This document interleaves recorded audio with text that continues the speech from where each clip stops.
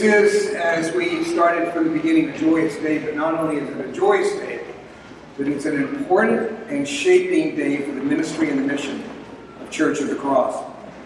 God has brought to you a leader, a pastor, a man of wisdom, humility, and love, who also happens to have a terrifically gifted wife, who is equally invested and called to ministry and leadership, very much, if I might add, like my own bride, Sally, who has been a partner with me from the beginning.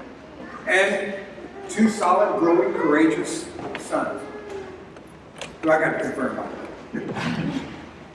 Even with all that this couple brings to the table, today God will call and confirm Dave and all of us corporately together with you under my commission to a higher level of service and dedication than ever before. It's a day when he will be called with you as witnesses and prayer partners and fellow ministers to lead you in love for Jesus and in fervor for the gospel of reconciliation. He will be charged to be an example of holiness and faithfulness to Christ and to the whole church. As he assumes the mantle of shepherd, he will be called to pattern his life after the great shepherd, Jesus Christ. He will be reminded of the centrality of prayer and the necessity of his own growing, ongoing, continuing growth as a disciple and a lover of Jesus. He will be placed in a role of catalyst for the growth of the gospel in this church and through this church for the sake of the city of Boston, your neighborhoods, your schools, your workplaces. Now, if you were listening carefully, you may think I'm going a little bit over the top, but I'm not. It is no small thing to be called a pastor and a shepherd of the flock of God. And you are being called, Dave, to live that life out. Your commitment, excuse me just a second, I lost my place here.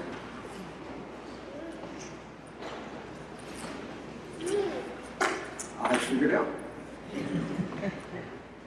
I could have taken this time to go through, in fact, if you and I had a retreat yesterday, I would have gone through all three of the texts for you. Because each one of them is a powerful, powerful word for you as a new pastor. The 2 Samuel passage comes at the climax of 20 years of testing and suffering that David had to go through while God shaped his character and prepared him to be a leader for the people of Israel. He had a very rough process of education. And through it, he was called on a radical level to submit to the living God in his life and in his heart. At the end of that time, after all of the purification and the reshaping of him, verse 12 that we read today really became real for him. David knew that the Lord had established him as king over Israel, and that he had exalted his kingdom, David's kingdom, for the sake of God's people, Israel. So God had placed him in that place and given him authority and position for the sake of the people. And David had finally gotten that fully, deeply in his soul. I could also go with you to Luke chapter 12, which is the standard ordination gospel for a installation of a priest. But as I shared with you this week a couple of times, I read this week Archbishop Michael Ramsey's explanation in the homilies that he gives to his ordinands on the eve of their ordination. And if I were going to go through the gospel of Luke 12, I probably should have just read you the chapter that, given you Archbishop Ramsey's sermon, because you would be well served and inspired by that. But I'm not going to really land on either of those. I'm going to take my time today and really focus on the 1 Thessalonians passage, which I think perhaps is the finest and most full explanation of a true pastor of the church that you can find in the New Testament, other than simply by looking at the life of Jesus. So I encourage all of us, if you will, to turn to that 1 Thessalonians passage. If you have a way of getting there, if you have your phone, just make sure the little ringer's off. And we were going to dive into that. In this passage, Paul gives three principles of pastoral ministry. The first is this, that his life and ministry is shaped by full allegiance to the one voice. Secondly, that he is called and fulfills his calling to love like a mother loves her children. And he is called and he has embraced the call to love like a father loves his children. So total allegiance to one voice, mother love and father love. Put that together and we're talking about what a pastor is.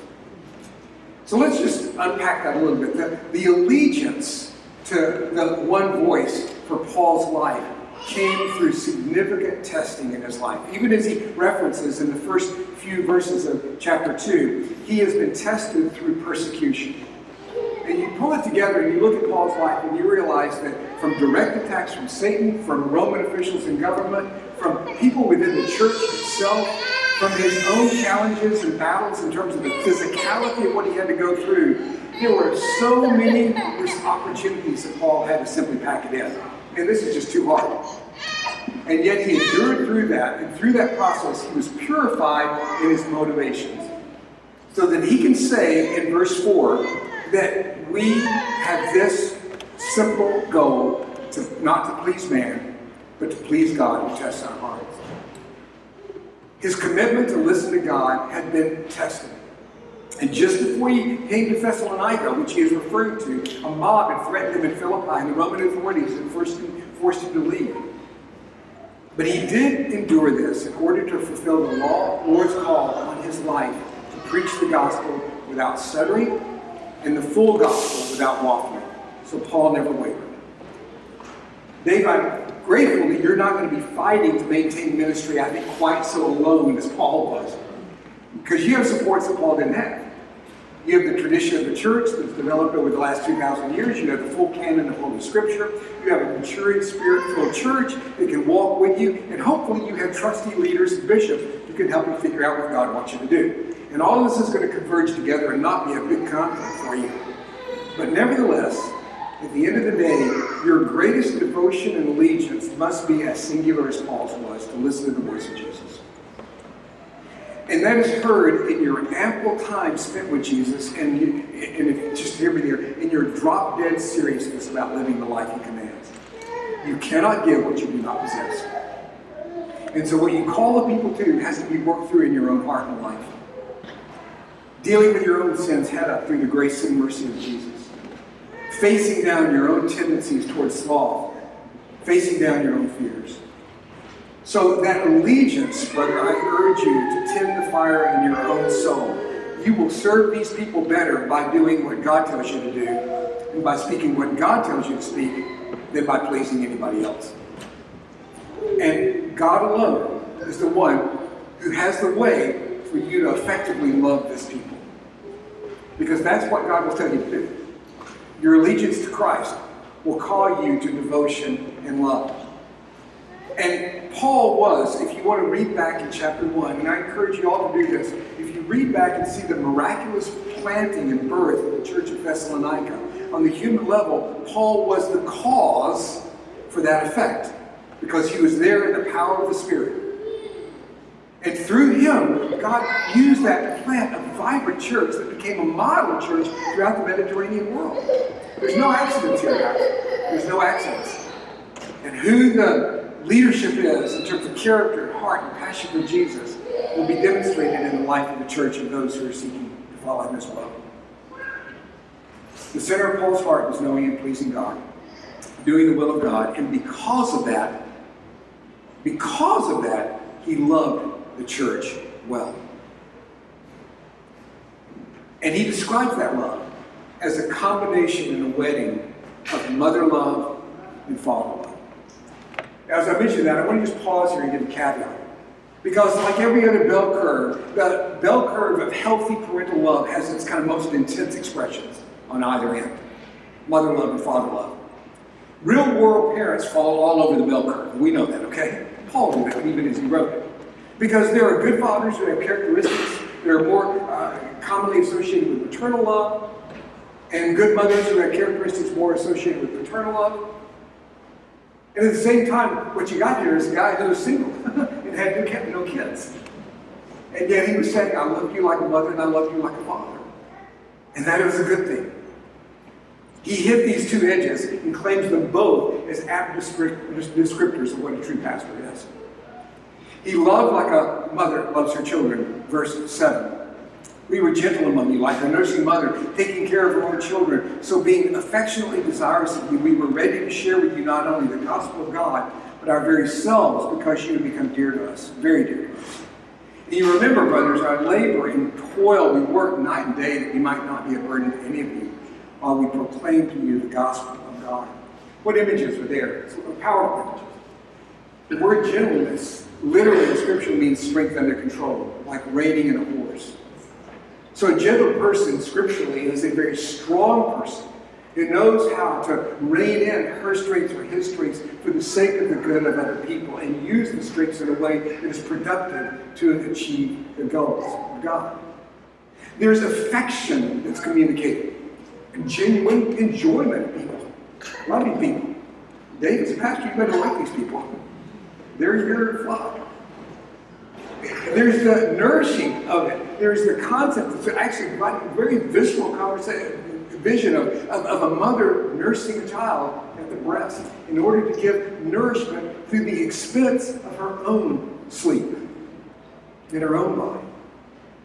There's great sacrifice that has been built into this construct.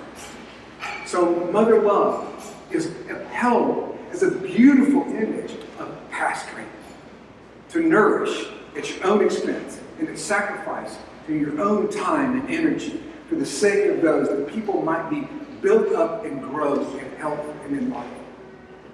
Do so with affection, not with resentment, not domineering, but genuine love for people. Sacrificing.